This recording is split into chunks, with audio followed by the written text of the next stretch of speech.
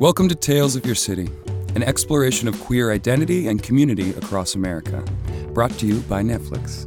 My name is Charlie Barnett, and I'm the host of this week's episode, Atlanta.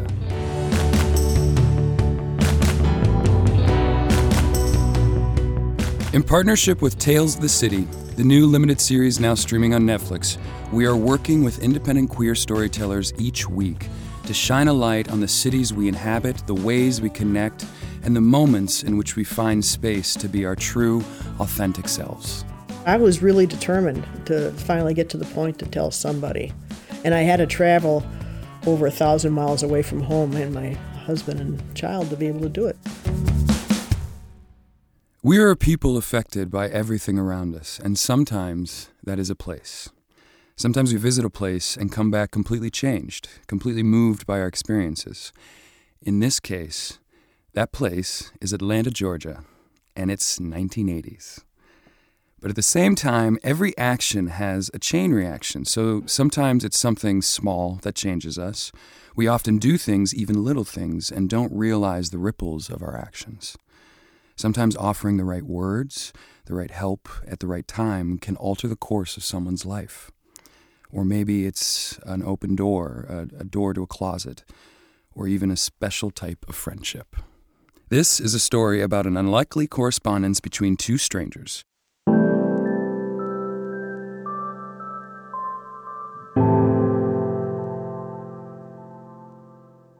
The year is 1984, so we're talking things like telephone hotlines, payphones, long-distance telephone charges, and most importantly, handwritten letters. So, what happens when we make a connection with a place or a person that becomes a part of who we are? And how can an act of kindness help someone grow into themselves and realize their full potential of happiness? It's kind of like planting a seed. You need the right conditions for growth. You need a welcoming environment, you need sustenance and nurturing, and you need exposure to the things that help us grow into the people that we are. So get ready for the Atlanta Letters Revisited.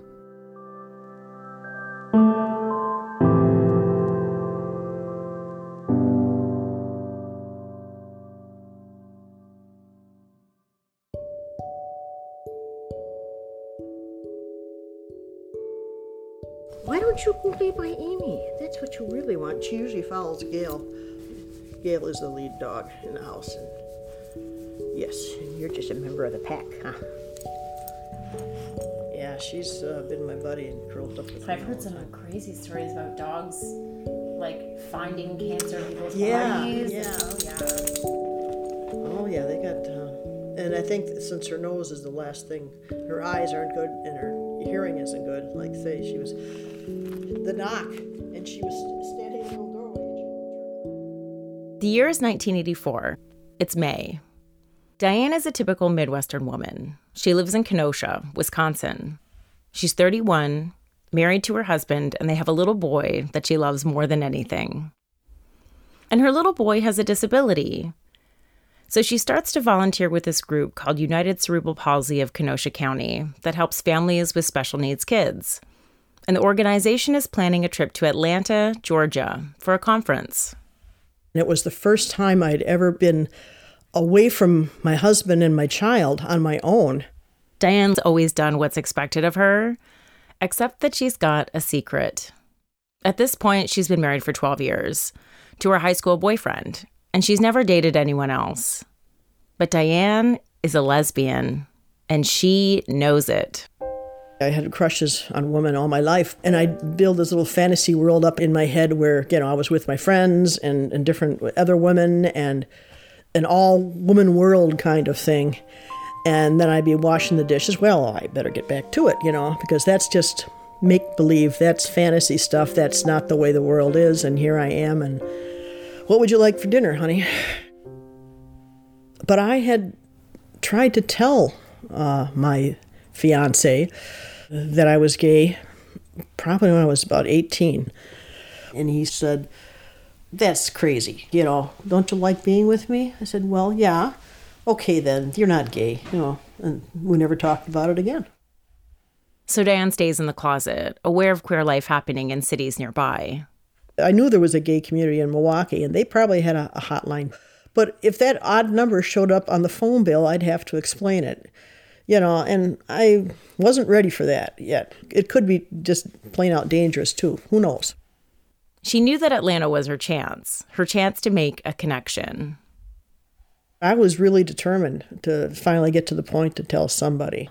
And I had to travel over 1,000 miles away from home and my husband and child to be able to do it. So if you're a gay person today, you get on the internet and you get on social media and you find your people. But this is 1984. I went to the local library and looked up the number of the Atlanta Gay Hotline. And I tucked it away in my wallet and took it with me. While staying at the Atlanta Hilton, Diane leaves her room and heads downstairs to the lobby. She gets some quarters and finds a payphone, and she dials the number for the Atlanta Gay Helpline. Resources like the Atlanta Helpline were set up during the AIDS crisis and mostly used by gay men seeking comfort and information about the virus. It was rare that a woman would call the helpline, but Diane just wanted somebody to talk to and for someone to hear her secret. So she dials the number and a woman answers. And she's calm, cool, and collected, and I'm telling her all these things about where the gay bar is and asking where the gay bar is and sounding like I know what I talk about, but I don't have a clue. I'm just bluffing my way through this and just to be able to talk to somebody a little bit. And I figured, well, it's Friday night, so when I get off the phone with her, I figured, I'll talk to her again. Diane is totally faking it, pretending to know about queer bars and queer spaces. But she has no idea what she's talking about. She's really nervous. But Diane feels a connection to the volunteer, whose name is Vernita. Vernita's nice and helpful. And at the same time, it feels good to talk to another queer person. But she doesn't say what she wants to say. She doesn't come out to Vernita. And the call ends. So the next night, Saturday night, she decides to try again. And then I find out that nobody's answering the phone on a Saturday. Thinking, well, if no one's answering the phone on a Saturday, no one's going to answer the phone on Sunday either. And now the hunt is on to find Vernita. Diane has 3 clues. She knows her name, she knows the sound of her voice, and most importantly, she knows where Vernita works when she's not volunteering at the hotline. A local Atlanta gay bar called Tallulah's. So Diane looks up the number. So Saturday night, I think it was, I called Tallulah's, the bar that she had mentioned, and I asked for her, and she came to the phone, and we talked a little bit. But Diane still doesn't reveal her secret. She gave me her phone number, and so I called her at home on Sunday morning before we left. And I told her that I was gay, and that was the first person I'd ever come out to at any level. And that was May 6, 1984. And I kind of celebrate that anniversary. I got on that airplane to come home, and I didn't care if it crashed, because I'd finally told somebody, and it was really important. During the last phone call, Diane asked Vernita if they can write letters to each other, and Vernita says yes. So Diane is back in small-town Kenosha, back to her husband and her son, and back to reality. But that also means back in the closet. And back to the feeling of isolation before she tasted the freedom of coming out in Atlanta. But she's taken a little bit of Atlanta back with her, a memory and a mailing address. So if Diane was nervous on the phone, she isn't anymore, because writing is what Diane does. She's kept a journal her entire life. She writes for the local newspaper. She can fully express herself on paper. I put everything into those letters that I really couldn't put in my journal at that time. So Diane starts telling Vernita everything in these letters. Details of her day-to-day life, all her queer milestones, all of her insecurities, her hopes and dreams. The freedom she felt while she was in Atlanta was nagging her, and she wanted more. The thrill of coming out to at least one person didn't really last very long. Diane tells Vernita about two girlfriends in town, Carolyn and Chris. May 15th, 1984. Dear Nita. She comes out to Chris first. They knew I was real down, so Chris said if I needed to talk to someone, I could talk to her and she'd listen. We drove over to a nearby county park and walked through the woods and talked. I started out by pulling out the slip of paper in my wallet that I had Tallulah's address and phone number and handed it to her and told her the whole story about Atlanta, that she was now officially the second person I ever told in my life. I did it face to face, too. And just like I felt when I hung up the payphone after our Sunday morning conversation, I was 50 pounds lighter and 8 inches taller. She's braver now. Coming out is getting easier, and she's finding queer family. When I told her, she said, well, did you know Carolyn and I are a couple? And I said, no. I said, I was kind of hoping. I knew you were the most forward-thinking feminist woman that I know. And I thought if anybody could understand it, would be you guys. So Diane is feeling the highs of coming out over and over again, but then still living her life with her husband. These two versions of herself don't fit together. In the high moments, she's excited.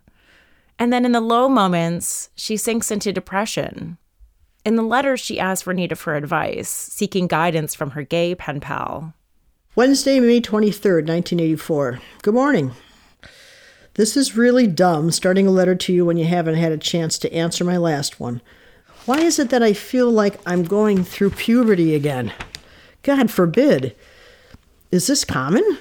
Or does it have to do with kicking the closet door open too late in life? I know it's never too late. 30 ain't too bad. I wish that I had done it 10 years sooner. That whole summer was just a roller coaster of up and down. As Diane gets her sea legs, she's learning about gay culture and her new community. She even gets into queer literature. Tuesday, July 3rd, 1984. Dear Nita, so we begin again. Chris decided that Rubyfoot Jungle should be the next thing on my list of educational required reading. I started at breakfast and I'm already halfway through it. I've been sitting here on the porch for an hour reading it, and I swear the neighbors are going to call the white truck for me. I've laughed and howled so much. I've never enjoyed reading a book as much as this one. And then in September, Diane meets the woman who would become her first girlfriend. And like women do, they fall in love hard and they fall in love fast. She can't wait to tell Vernita all about Sid. Friday, September 20th, 1984. Hey, woman. It looks like I'm falling in love again. But this time it's so different because she can respond to me. All the other times in my life, I've had overwhelming feelings about a particular girl, woman. I've had to keep my thoughts and my hands to myself. Not so this time, and I feel like singing and breakdancing. There's no stopping us on the top of Mount Everest. We are so hooked on each other, the days apart are spent like junkies on withdrawal. I'm not kidding. All the fears about being out, the physical attraction, dangers on the home front, the power of her love on me, they all just disappeared. In November, Diane files for divorce and moves into a friend's house with Sid. December 17th, 1984. Yes, I'm still alive and relatively well. How about you? Life goes on here, and I'm learning all kinds of new things, mostly about survival. You know, making ends meet barely. Right now, we're both at John's, living like a couple of bag ladies. Write me at Carolyn and Chris's postbox for now until I figure out where the hell we'll settle. Diane's life has completely changed from that first phone call to Vernita at the Atlanta Gay Helpline. So many other things have happened in the last couple of months, things that I used to sit and write to you about, but now there just isn't the time. Know that I still think of you often and have those one-sided conversations with you when things scrape bottom around here. With her new love around, Diane doesn't need her pen pal as much. In the last letter to Vernita, Diane writes about getting her new apartment with Sid. 29th of December, 1984. We just put money down on an apartment in Racine. 2-bedroom, big kitchen, 3 closets, praise the Lord, a shower, and a skylight in the living room and a skylight in the bathroom. and only $250 per month, including heat. We're in officially January 15th. Crappy neighborhood, but I guess we can't have everything. Going to be real tight money-wise for the next 6 months, but we'll make it. I'll let you know the phone number and address when we get settled, okay? Be good, especially to yourself, Diane. And now Diane is living as an out gay woman.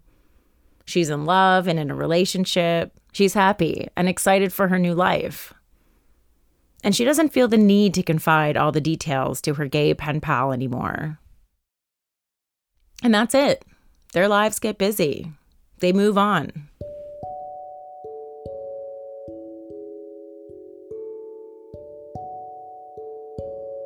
Over the decades since, Diane always wondered about Vernita. She even did a few searches to see if she was still alive. We wrote these letters, and she was my lifeline. But we've never met face to face. She found nothing, not even later, on the internet. I'd like to be able to meet her or talk to her. I hope she's well. So Diane told me this story, and I couldn't stop thinking about it. It left me with this weird feeling. As a storyteller, I wanted more resolution. I wanted a proper ending. And I knew there had to be a way to connect these two women. So I started digging around the internet, and I sent a letter of my own to a woman in Georgia. And then one day in April, I got a voicemail.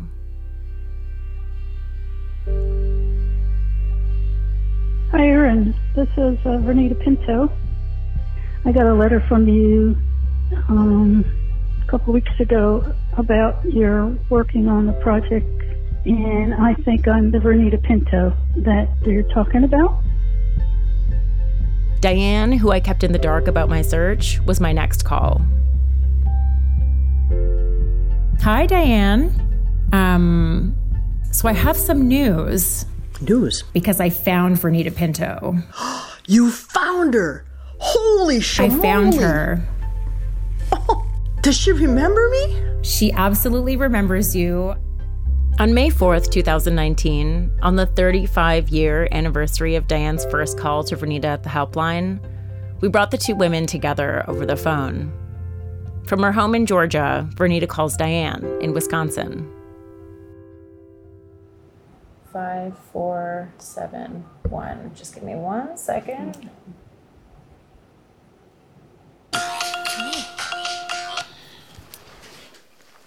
Hello? Hello. Yes, this is Diane. Hi, Dan. It's Vernita. Vernita! Oh, how exciting to talk to you again. How are you? Fine, I'm fine, thank you. Oh, I'm glad that you agreed to talk with me again. I was just nervous as heck talking to you on the phone the first time, I know. Did we talk twice that day? Did you call later? Yeah, I called at Tallulah's at night, and I think you gave me your home phone number so I could talk to you on Sunday morning. And that's when I really spilled my guts, and it was scary and at the same time a relief. And I'm so glad there were people like you working on these hotlines that could take people. And I think it was just sheer luck or maybe it was the universe clicking the Rubik's Cube so everything clicked into place right, that I was able to talk to you and that we were able to write back and forth to each other. Yeah. That was luck. And that was something different for me, to write letters to someone. Ah, okay. Yeah, I think, me being kind of a writer, it wasn't so hard, but it was good to have someone as a sounding board. I had, just a few friends here that knew all about me, but, that was one at a time, a process that summer, and every time, I hit the jackpot and told a friend from long ago, from high school or something, and none of them turned their back on me. I was extremely lucky, but I got to celebrate that with you, too, then. Yeah. So it worked for you. Yes, it worked for me. Working from the heart. Yeah, I think that's the only way anything gets done right, is from the heart. So. Yeah. Well, I'm honored that you trust me that way. As the call goes on, Diane and Vernita open up about their families. I don't think we ever talked about our families of birth, what their attitudes were when we came out. I know for me, it was kind of tough. And I had one sister that I didn't talk to for quite a while, or at least not in a good, friendly family manner until many years later. But before my mom died, we got back together then, and she's my best friend. And boy, when I was going through the chemotherapy, she was calling me, 3 times a week and checking in on me. And she even drove 2 hours to take me to chemotherapy a couple of times. So, Wow, that's a friend. yeah. When I told my mom I was gay, she said, "That's okay, hon. I smoked marijuana once." That's a funny equivalency. I don't know. Yeah, I think we should write a book about what people tell you after you tell them you're gay. Sometimes the people that change us are just there to listen. At the root of friendship, isn't that what's left? Somebody who has listened enough to know the core of who you are? For Diane, small things, a number in a phone book, a handful of quarters, and a listening ear on the other side of the line, transformed her life forever. And she was lucky enough to be able to recognize the person, Vernita in Atlanta, that made that possible. We don't often get the chance to thank those who have nurtured us, but when we do, we realize that we too have touched the people around us. All that care and kindness and support, it goes both ways.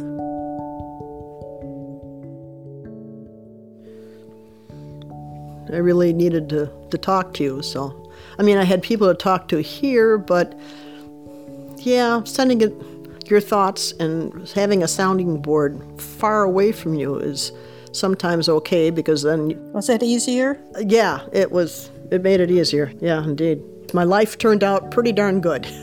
Yeah? Yeah. Yeah, well, I'm glad to hear that. So did mine.